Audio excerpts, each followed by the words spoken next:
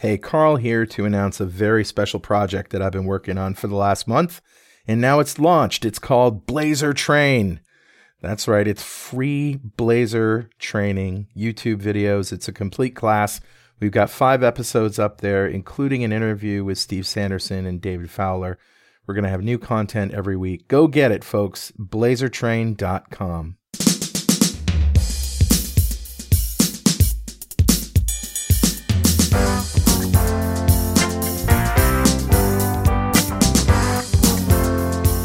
Welcome back to .NET Rocks. This is Carl Franklin. And this is Richard Campbell. And I got another story for you, my friend. This just happened to me. Oh? I thought it was a RDP thing. I have a developer machine in the sky. As you do. And I'm connected to it. And I was working on it last night. I come back this morning. And like the code screen keeps scrolling to the right. And I have no idea why. And I drag the scroll bar and it scrolls back to the right. I'm like, what the heck is going on here? And it's only on your cloud machine, right? Yeah. Well, apparently it was. I pull up Notepad, like everything's fine. Okay. And so, I do the normal stuff. I restart Visual Studio, then I restart the VM and I reconnect and still happening. So I'm like, all right, screw you. I'm going to copy this code down to my local machine and pull it up there. Everything seems to be going fine. And then all of a sudden, scrolling to the right again. I'm like, okay, there's nothing wrong with my keyboard. What? And then I look to the left and I've got this little USB hub and I've got this little wireless chip USB thing in there for some keyboard or some mouse. I'm like, wait a minute. That's not my mouse. I pull it out. My mouse still works. And it magically goes away. So I probably have some keyboard like on the floor somewhere. Sitting in a box or something with a key pressed. That's right. Yeah. Is it actually good that 2 keyboards will work on the same machine? I've done the 2 mouse things, but that just keeps both hands busy. It's very strange. Yes. Very odd. But, imagine the practical jokes. I can. I recently pulled a blog post over on the IT side. We were talking about whether rubber duckies, which is that thing that looks like a USB key, but it actually emulates a keyboard and you can preload it with scripts. Yeah. Typically used for hacking. Paula Januszewski, don't ever let her near your computer. She doesn't need a keyboard, just your USB port. She's got you. But actually the guy was showing how he's using Rubber Ducky as a rapid install tool. So if you want to reconfigure a machine, you can set up the Rubber Ducky that way. You just click, types all the keystrokes for the reconfigure, done, click, pull it back out, off you go. Yeah. It's cool. It's gadget. All right. Well, let's roll the crazy music because I've got something a little scary today. All right.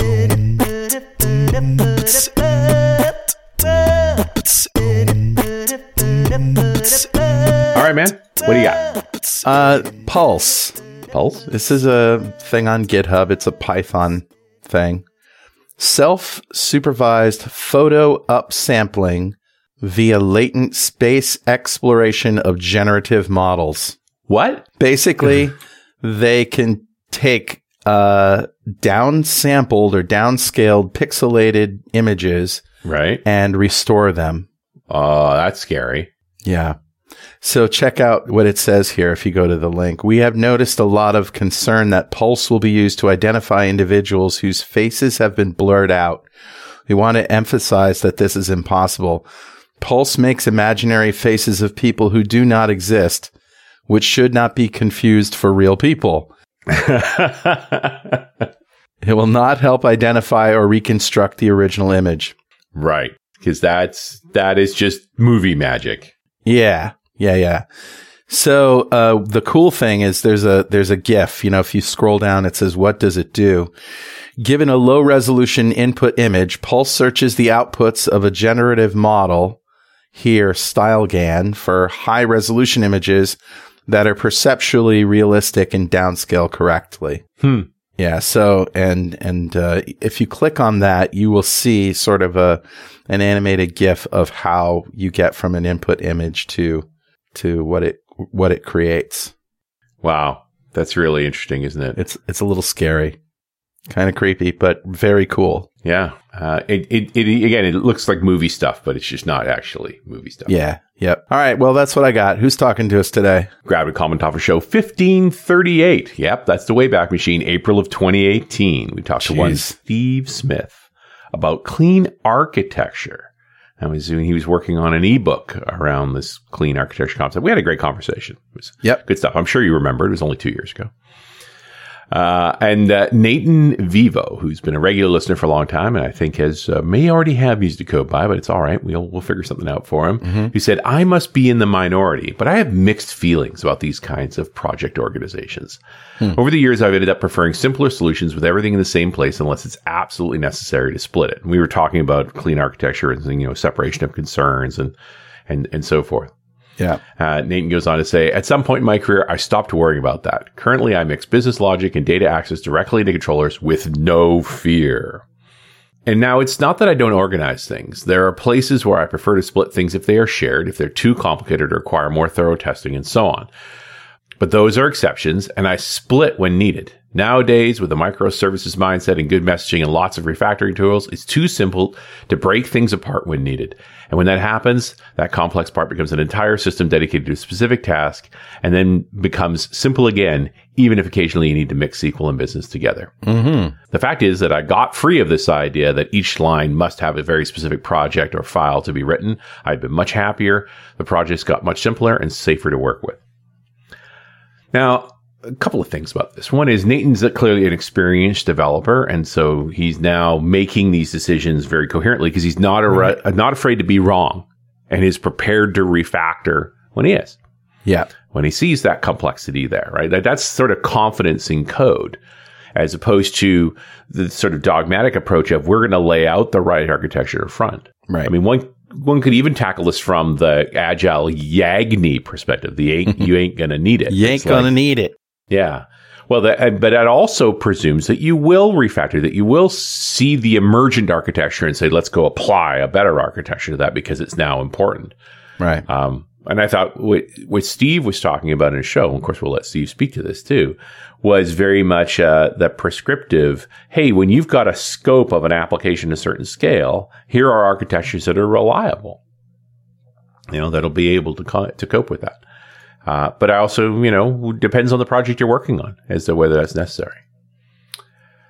So, Nathan, thank you so much for your comment. A copy of Music to Code By is on its way to you. And if you'd like a copy of Music to Code By, write a comment on the website at .netrocks.com or on the Facebooks because we publish every show up there. And if you comment there and I read it in the show, we'll send you a copy of Music to Code By. And definitely follow us on Twitter. He's at Rich Campbell. I'm at Carl Franklin. Send us a tweet, low res. We can reconstruct it. We can reconstruct it. Yeah. A low res women. Preferably a pixelated tweet. Yeah. What does that even look like? I don't even know. Hey, Steve Smith is back, of course, as you made an allusion to. And I just want to read his current bio. He's an entrepreneur and software developer with a passion for building quality software as effectively as possible. Steve has published several courses on Pluralsight covering DDD, solid design patterns, and software architecture. He's a Microsoft MVP, a frequent speaker at developer conferences, an author, and a trainer. You can follow Steve online at rdallas.com or at rdallas on Twitter. Welcome back. Thanks, Carl. Yeah. Speaking of being a regular, I think this is number 10 for you, friend, not counting the half a dozen different panels you've done, more. I think you're a regular, like, oh, Steve's here. We need him on XYZ panel. Like you're one of those reliable types where you can contribute to a broader conversation.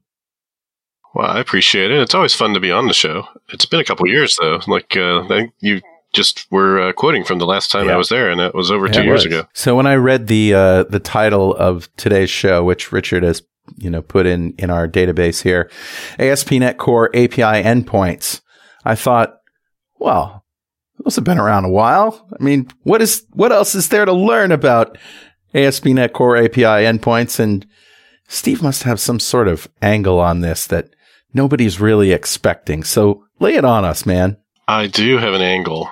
And let me set it up briefly. All right. So I've been doing ASP.NET since before it was called ASP.NET. Right. So it's been a while. ASP right? Plus. And that's right. Yeah. The original, right? And I've worked with the MVC pattern since it's been a part of ASP.NET, since, Phil Hack introduced, 1.0 over 10 years ago. And the default structure that has typically when you say file new project is you've got a controllers folder and you've got a views folder. And recently, even like 4 or 5 years ago, a lot of folks have been moving toward feature folders. And one of the driving reasons for that is that when you're working on a particular requirement or feature in an application, you don't want to have to be jumping all over the place in your file system trying to find all the pieces you need to build it. And with the default MVC organization, that's what happens, right? You've got to, I've got to add a new page to the site, and it's part of the store. And so what do I need to do? Well, I need to go into the controllers folder and find the store controller and add an action method there, and then it's going to need some models. So I'm going to go into the view models folder and I'm going to add some store view model thing there. And then, I need a view to display it, so I'll scroll way down to the views folder because it's at the end of the alphabet, and I'll look in there for a store folder, and then I'll create whatever action name view thing I need. And the whole time you're iterating on this, you've got all those things open at once. Your Solution Explorer is not helping you at all. Everything's just everywhere. Right. So then a few years ago, ASP.NET Core 2.0 release, they released this new thing called Razor Pages, and it got a mixed review from the community, but I think it really got a bad rap because too many people associated it with web forms because it had this code behind thing, right? But it's basically the exact same architecture as MVC controllers. It's just as testable. It's just as separation of concerns and everything else, but it uses a convention for routing, and it puts the model and the view and what is essentially the action, in this case, to use an event terminology, all in the same place. And so it's not all in one file, but they link the files together so that the view, the CSHTML file, is linked to its code behind with, in Visual Studio, a little plus icon that you can expand, right? And so when you're working on adding that new page to that store, you don't have to go and touch 4 different files in 4 different folders. You just open up that page and its associated file that's right there with it, and there's no scrolling, right? Everything's right there in the right place. And so that's great, but we don't have that for APIs, right? Now you go and you say, okay, well, who builds views anymore, right? Most things that we're building that are actual applications, a lot of the work has moved to the client. It's being done in Angular or React, or maybe it's going to be Blazor, but they're going to talk to APIs, and the APIs are still controller based, and they are going to have a bunch of models that they send back and forth, and those are going to be in some other folder. And you end up in kind of the same situation. And so what I wanted to do is apply the same type of logic to API controllers that Razor Pages already did for view-based controllers. And that's what this API Endpoints NuGet package does. Oh, okay. So, people may not know this, but most of us do if we've been using it for a while. But, when you make folders in Visual Studio, that is nothing but a place for you to put something. Controllers don't have to go into a controllers folder, right? Pages, your Razor Pages don't have to go in a pages folder. Like you can put files wherever you want and organize them however you want. And it's just sort of like a plop forehead slap moment that, of course, why wouldn't I organize these things by, put all of the things together that work together in one place. Giant folder of doom. There are a couple things where the framework expects things to be in a certain place. So the Razor Pages by default is going to expect things to be in the pages folder, and views by default are going to expect them to be in the views folder. But controllers can be anywhere, and your models can be anywhere. And you can with a couple lines of code, you can tell the framework to look somewhere else. Right. And so a lot of the feature folder implementations, that's what they do, is they say, hey, when you're looking for this view, actually go look for it over here in this feature folder. Yeah. So I'm thinking of Blazor. It doesn't matter if you put things in a pages folder or a shared folder or whatever, the Blazor's going to find them. Yeah. Nice. But anyway, continue. You have a NuGet package. Okay. I have a NuGet package. It's called API Endpoints. I'm sure there'll be a link to it in the show notes. And in this NuGet package, I essentially offer a base class that is an API endpoint base. And it doesn't let you just have an arbitrary number of actions, whatever you want to throw on there, like a controller would. It is designed to be a one-to-one mapping between this class, which has endpoint right in its name, and an actual endpoint of your API. And so it has a single method called handle, or handle async, and it returns back some generic type, and it accepts in a generic type. So it's basically a request and response. And so you've got, basically request, endpoint, response. And so if we had to come up with a fancy acronym, it'd be like REPR. It'd be like Reaper, right? Or Reaper, however you want to say it. And so instead of MVC, which leaves out the action part, right? You have to have an action for this controller to do anything. We would have this Reaper pattern instead, and you end up with a much thinner set of classes, right? They follow the solid principles, in particular, single responsibility principle, open close principle. Because when you come back into your system and you want to add another endpoint, you just add another endpoint class. You don't have to do surgery on an existing controller. You don't have to modify its constructor and potentially break things and break existing code. You just add one more class, right? That's following the open close principle because you're not having to touch existing code in order to enhance what your system is doing. Right. Makes it much easier. So when you create one of these, it is a generic base class, right? And so you just tell it when you inherit from it that I'm going to use, this base API endpoint. Let me pull up the sample here. There's a sample in the GitHub repo, and it kind of shows you how everything works. And if you look at an endpoint, for example, to create an author, it has a base async endpoint type that it inherits from, and it takes in as its generic type a create author command and a create author result.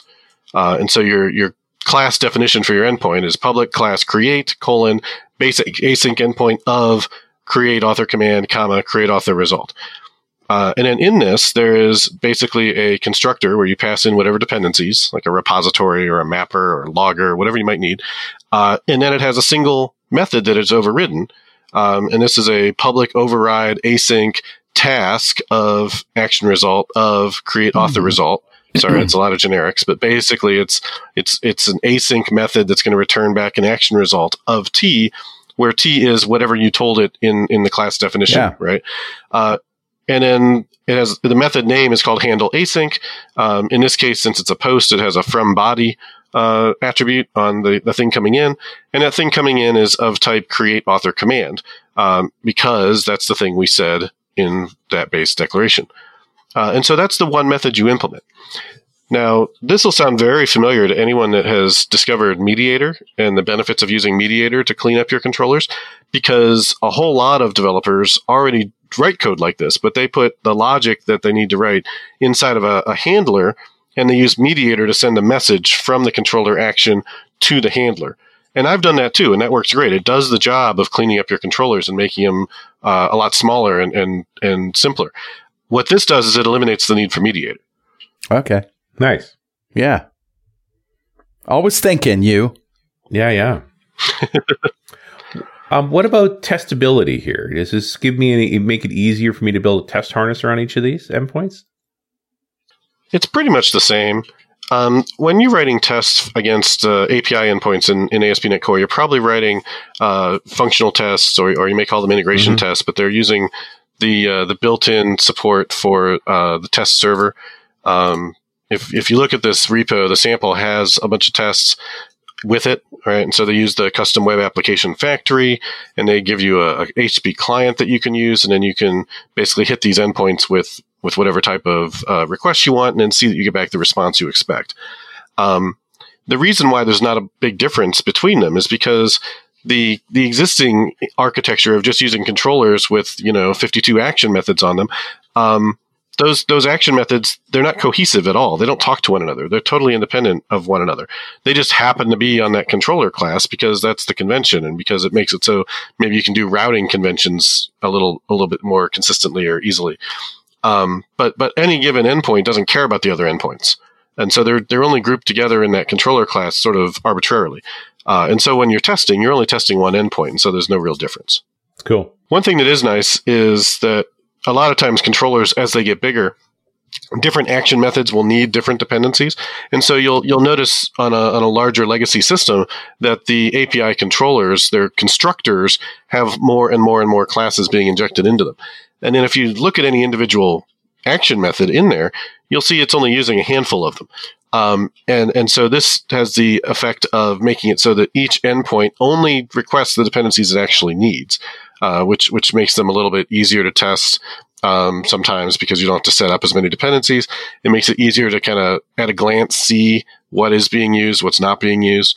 And in general, it's kind of a code smell. If you notice your constructor has more and more and more arguments coming into it, that probably you're not following the single responsibility principle. Probably you're doing too much. So if you can keep that constructor down to under 5 or so dependencies coming in, fewer is even better.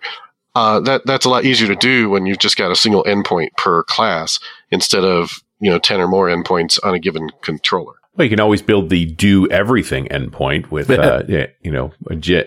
XML parameter, so you just feed it whatever you want. That won't have any problems. I actually just had a client last month that had gone down that path, and he'd already discovered that it wasn't the place he wanted to be. But we had a great conversation talking about it. Because once he built it, the client was great. The contract with the API was great. You never had to change any of that. But there was so much testing that had to happen for every single thing that he might do. So he ended up ripping it all out because it just wasn't worth the trouble. But he learned from it, right? He's not not defending it. He's not blaming Microsoft for it. It's like, we made a mistake and we see the consequences of it. Yeah. And they even tried to do the right thing, like they were trying to wrap it in protective layers to keep it working. Yeah, no, I mean, it was he got experience from it of like, well, this is why we split it up. This is the benefit, and it's not just cargo cult programming at that point. Like, he actually knows what the alternative is, and there are scenarios where it does make sense to offer that, right? I mean, that's basically what GraphQL is, right? Like, hey, I'll just send you whatever the heck I want you to give me, and then you figure out how to do it and send it back. Like, who needs all these separate endpoints? You just have one endpoint that does it all. Call it GraphQL.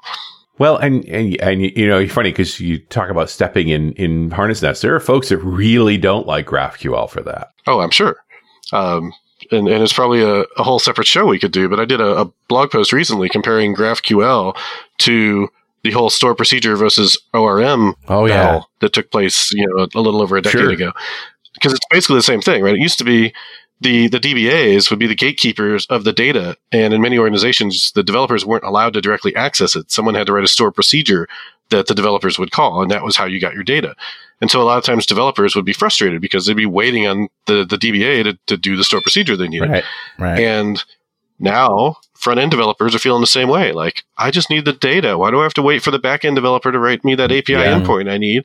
I just need one endpoint. I'll tell it whatever the heck I want, and it'll give me all the data. It's a great comparison, right? That we're just going down this path of who's my blocker to the next deliverable. Like, what does that look like on the board? It's like, how do I eliminate that? Right. Whatever the front end is, it just wants whatever it needs to be able to show stuff to the user and accept an input. Like, they don't really care about how the data gets to and from wherever it goes. As long as they have an easy way to do it, it doesn't slow them down doing their job. Yeah, absolutely. So I think in the long term, GraphQL is going to win. If not GraphQL, then something like it, right? Because ORM's won, right? I mean, you still, there's value still in store procedures in some scenarios, but by and large, ORMs are good enough for basic CRUD of basic business objects, right? Well, it's a Pareto's law thing, right? Like 80% of the time, the ORM does a fine job and it's efficient. You get that 80% case, and 20% of the time, at least with any framework, the DBA does build a store procedure and you call it through EF. There's a workaround for that. And that's the whole thing. It's like, I don't like an all or nothing solution one way or the other. Give me the alternative when we find an exception case. And that's just with SQL Server too. I mean, using any framework with other stores, document databases, for example. Oh, heavens, yes. Like, who wants to query XML with XPath anymore? Like, save me. Yeah. But I'm thinking of this from the same perspective of GraphQL, that in the 80% case, the bulk of the time, this will do a fine job. And when there's an exception, then you use an alternative method, and it's okay. It's not a big deal. The real thing here is the dogma of we're only going to do things one way. Right. And speaking of that, let me use that as a segue back into the MVC APIs. Mm-hmm. Another thing that often happens with the traditional way that we build APIs and controllers is that you'll have a view models folder or an API models folder, and it'll have the view models or whatever you want to call them, API models that the API uses. And they aren't necessarily a perfect fit for every endpoint. But as developers, we don't necessarily want to create a whole lot of them because they're all in one folder and it just gets to be cumbersome, right? Like you don't want to have to add 5 or 6 different API models when you've already got one that's kind of close and maybe it has a few fields you don't need or whatever. So you'll just use that one, right? It kind of promotes developers reusing stuff they really shouldn't be reusing. And so the other thing that these endpoints support is that you can just put your request and your response types right in the class. And they're not even separate files necessarily. They could literally be, inner classes on the endpoint itself. And so that makes it so it's very easy for you as a developer to reason about exactly what you want coming in over the wire for your API endpoint, both for the request and for the response. Yeah. Fair. Yeah. Nice. And I see you here pretty clear. So can I have more than one routable method to endpoint class? And you're like, yeah, but don't do that. Yeah. If you actually look at the code for API endpoints, not the sample, there's not much to it, right? There's basically 2 classes and they both inherit at the end of the day from controller base. Right. So any question that you would ask about, hey, does this support this feature? Does it work with filters? Does it do routing correctly? Whatever. Like if it works with controllers, it'll work with these endpoints. Mm-hmm. Right? They're just a special subclass of controller base. Yeah. I appreciate there's no voodoo here, but it is just you found a place where a little more abstraction helps us to make some little cleaner, terser code. Yeah. Right. And an argument I often hear in response to this is, well, why do we need this? We could just write controllers with one method now. I'm like, well, yeah, you could, but are you? Said the guy who never developed an application with, 7,000 projects or whatever. Yeah. Oh, yeah. Pages and pages and pages of controller. And now it's all about naming strategies. Because let me tell you, man, that slowed me down big time on a big project that I was working on last year. What did it exactly? Try and, navigate where is that file? What folder? And now I've got, umpteen projects. So there was 25 projects in this solution. Oh, man. And, each one of those controllers folders had so many files. It was very hard to just jump around and navigate when you're trying to do one thing. And so this is the solution to that. Everything for this particular feature is in this one folder. Mm-hmm. Yep. Now, this will result to play devil's advocate for a second on what you were just saying. This will result in more files, probably, than what you had before. But they should be better organized and they should be all together. Yeah. And again, if you want to, you can actually put the models right in the endpoint itself so that you don't even have to have separate files for those. Interesting. But if you do make separate files, I can't really show it to you through the GitHub interface, but in Visual Studio, if you follow the convention that I use in the sample, they're actually chained together with that endpoint type. So when you open it up in Solution Explorer, you hit the little plus icon, you'll see here's the create author request, here's the create author response chained right off of the endpoint itself. Right. So they're sorting themselves. You don't end up with a spray like that. Correct. Have we talked about when the features are spread across multiple projects? Wait. Let me do the break because that's a good segue. All right. Okay. And Steve, I'm going to interrupt for one moment for this very important message. Hey, it's Carl and Richard here to tell you that all of the NDC conferences this year are going online. You can still attend the workshops and sessions, but from the comfort of your own home. Here's what's coming up. NDC Oslo is June 8th to 12th. So go to ndcoslo.com to register. NDC Minnesota will be September 8th through the 11th. Go to ndcminnesota.com to register. NDC Sydney is October 12 to 16. Early bird discount for NDC Sydney ends July 12th. So go to ndcsydney.com to register. Check out the full lineup of conferences at ndcconferences.com.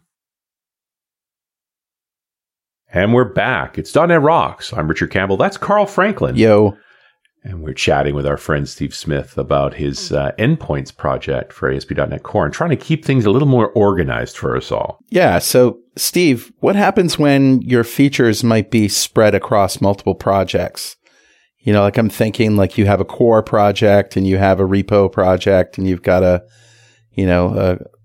whatever project. Can that pose a problem, or do you just link to the different files as sort of, linked? It sounds like you're talking about different projects for different parts of the application, but like you'd still only have one front end, one web project. Is that right? Yeah, that's right. Yeah. So these endpoints basically are just a web thing. So they would only live in the MVC ASP.NET Core project. The other projects would hold, if we go back to my clean architecture show we talked about there, I typically have a core project that has all my domain logic and my business logic, and then like an infrastructure project that has all the things that talk to stuff outside of my code. So databases, email, what have you. And this works fine with that, right? It'll use interfaces. Those interfaces are probably defined in core, and then the implementation of those interfaces, like an entity framework repository, maybe that's defined in the infrastructure project. And those things all work perfectly well with this approach. My clean architecture template that I have on GitHub, if you go to github/rdallas/clean architecture, you can use that as a solution template, and it has an example of using API endpoints in there now, side by side with regular controllers. So you can pick and choose which one you'd like. Nice. I'm trying to think of a situation that would throw you for a loop, but I really can't think of one. Are there any gotchas that, required behaviors or conventions that you have to observe in order for this to all work together? There's a few open issues. One of them is I'd like to have an analyzer that makes sure that your endpoints only have one public method. Because right now you could create an endpoint, and since it does just inherit from base controller, you could add a bunch of stuff on it, right? You could add a bunch of action methods to it, and they'll be routable.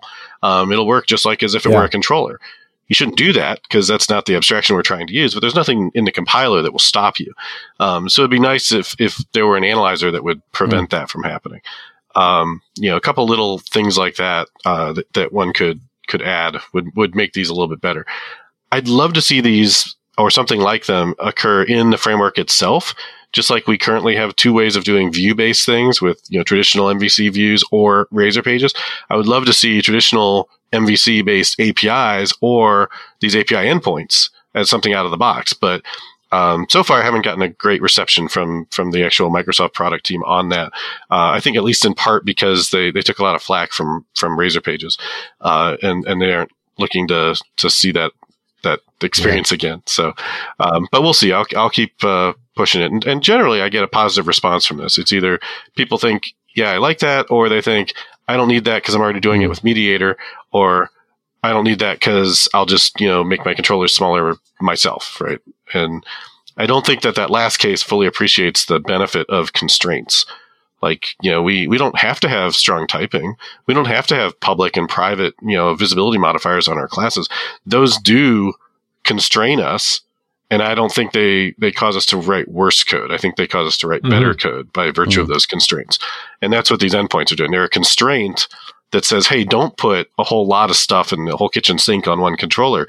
Do each endpoint as its own class.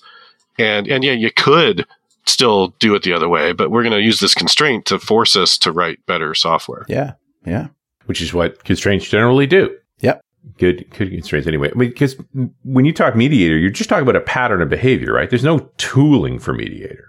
Well, there's a couple of common NuGet packages you can use. The most popular one, I think, is Jimmy Bogart's Mediator library. And yeah, there's no tooling built into Visual Studio or anything like that that's going to do it for you.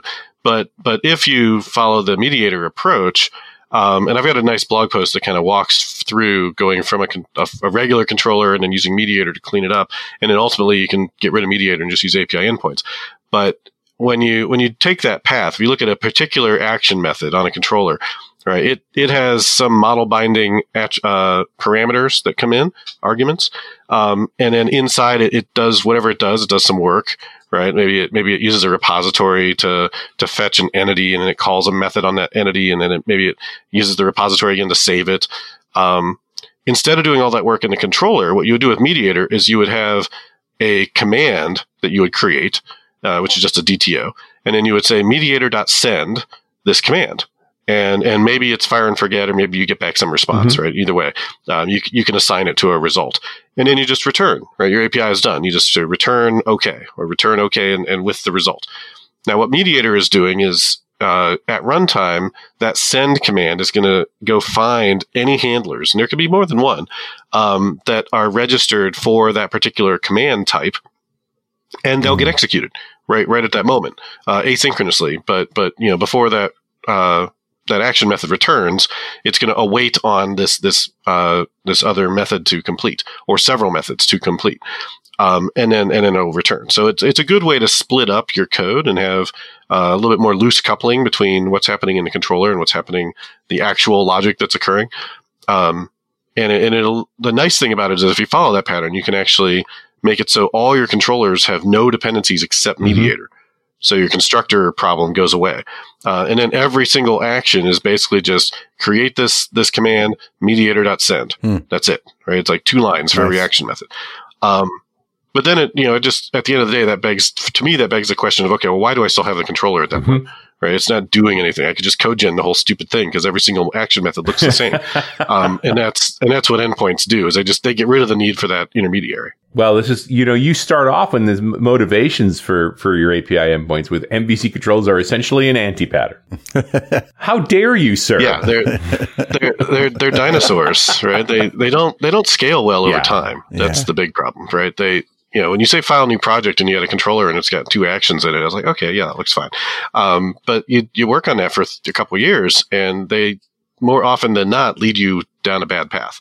Right. And that's why so many people use Mediator and use other patterns to alleviate that. Just because of versioning issues and things? And I think if you versioning is its own separate can of worms. And endpoints doesn't magically solve that problem.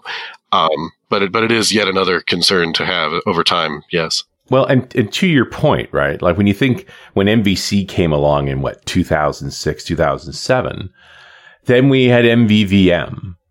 Now I'm reading about Model View Presenter and like something, it was the controller that was the problem. Right? Nobody has a problem with a model and a view. We all get that. But then what seems to be the battle? Yeah. And it's like, well, where does the entry point to the application occur? What's the first thing that runs and then knows about the other things? And my only problem with controllers is that the actions on a controller are unrelated to one another.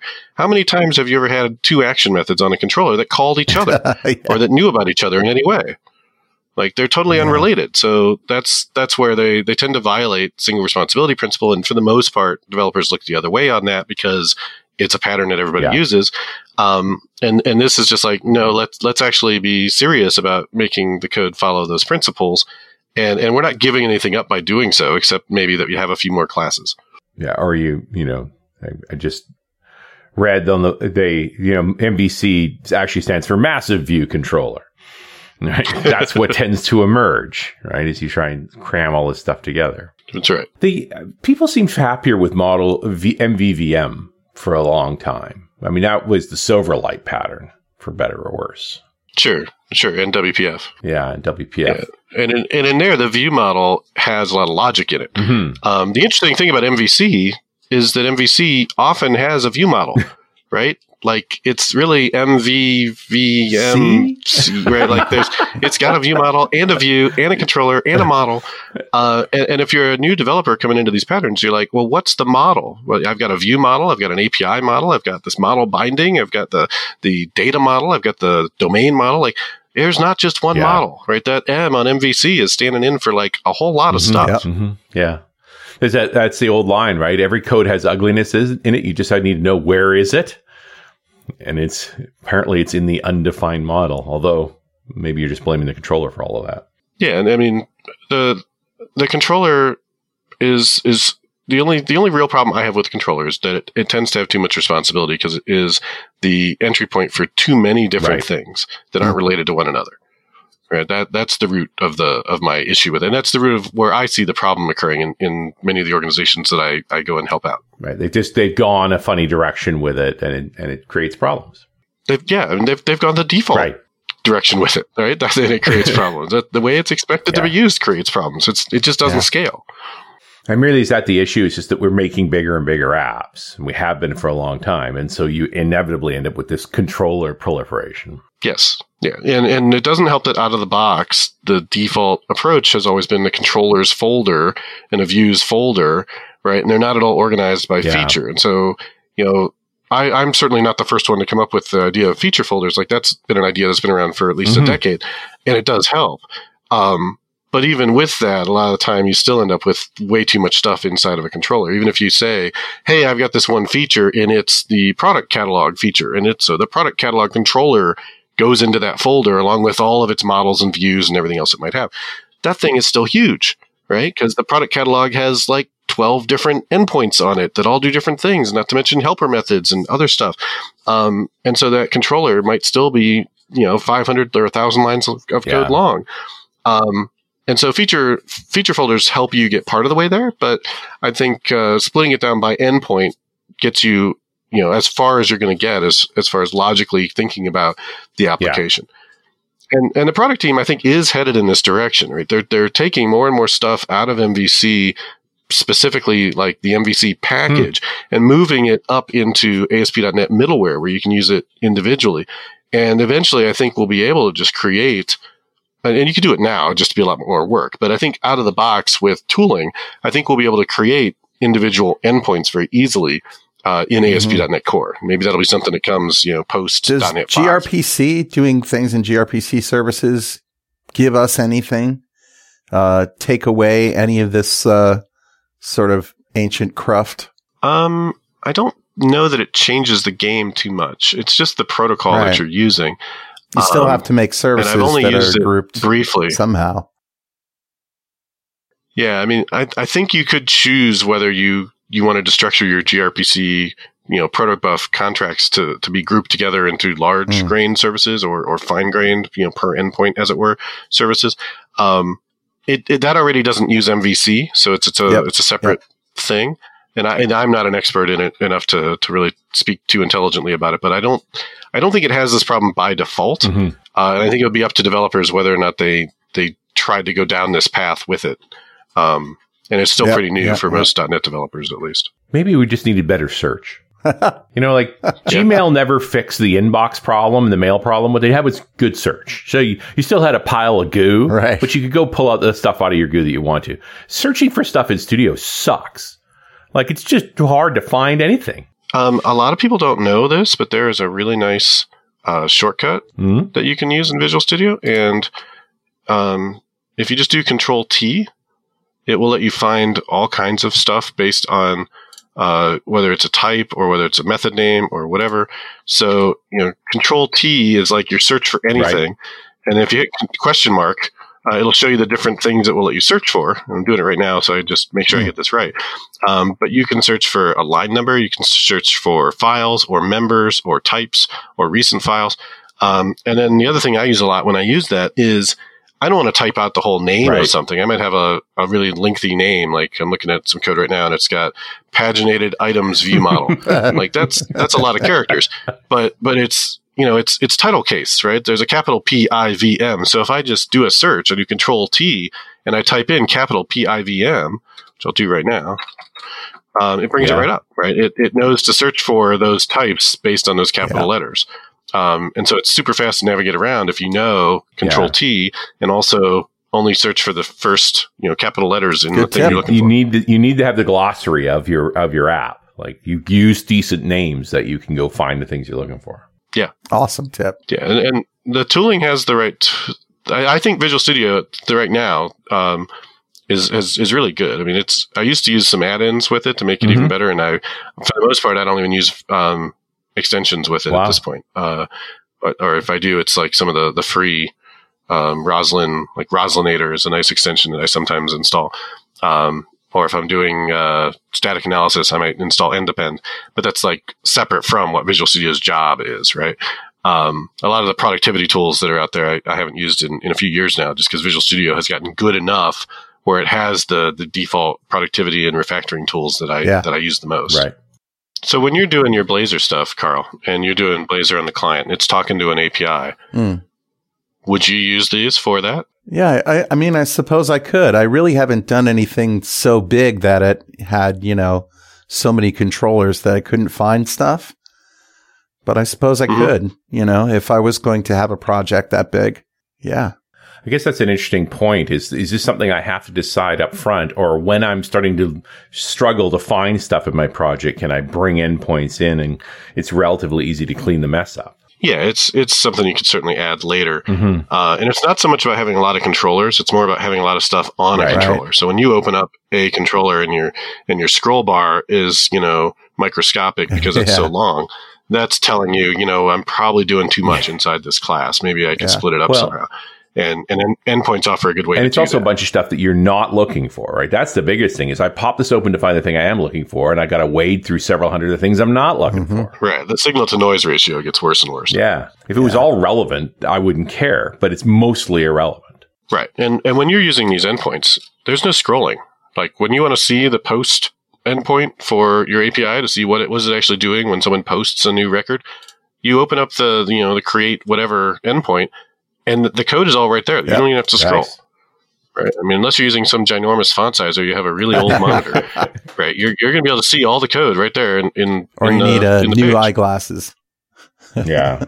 That's right. More screen good. Yeah. All right. Well, I added Roslinator to the show notes, and I hadn't looked at this thing in ages. 500 plus analyzers powered by Roslyn. This is crazy. This might be a whole show all by itself. Look at this thing. Oh, it's nice. And it's free. Yeah, well, welcome to open source land. And it is an extension for Studio. Like admittedly, it's an open source project, but it is an extension for Studio as well. Yeah, this is all about addressing these kinds of problems of managing big projects. Yeah. Like so much of our trouble as we build up these bigger apps is just like, how do you even navigate in this thing? Yep. How do you function in it?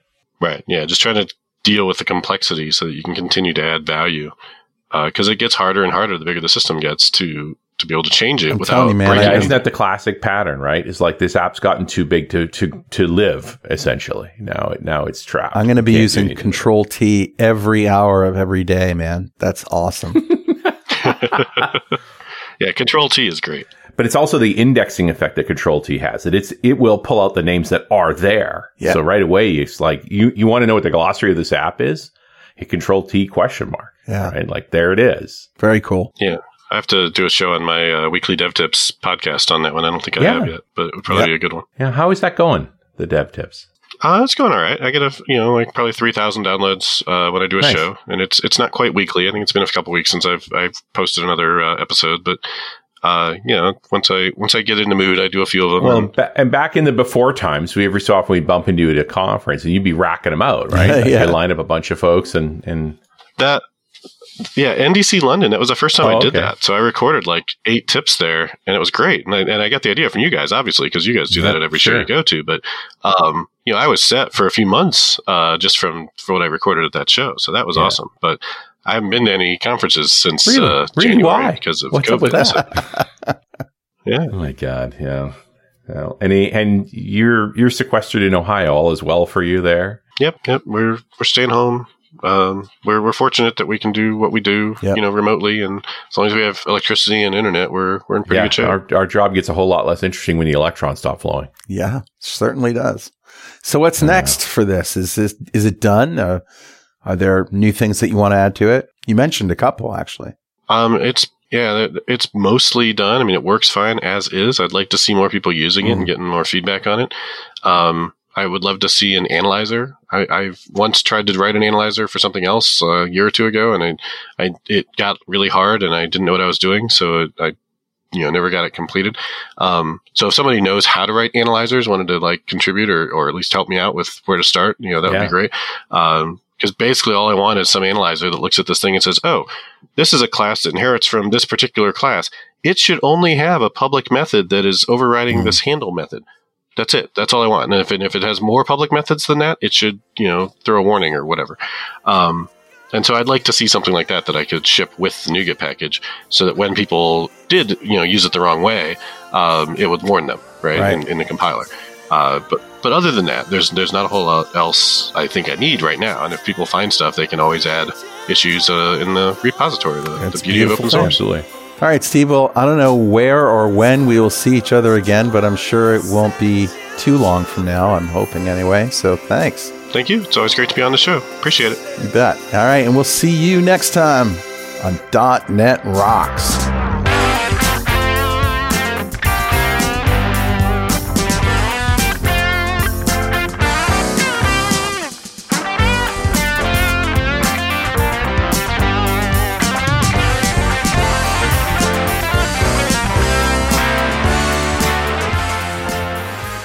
.NET Rocks is brought to you by Franklin's Net and produced by Pwop Studios, a full-service audio, video, and post-production facility located physically in New London, Connecticut, and of course in the cloud. Online at pwop.com. Visit our website at dotnetrocks.com for RSS feeds, downloads, mobile apps, comments, and access to the full archives going back to show number 1, recorded in September 2002. And make sure you check out our sponsors. They keep us in business. Now go write some code. See you next time.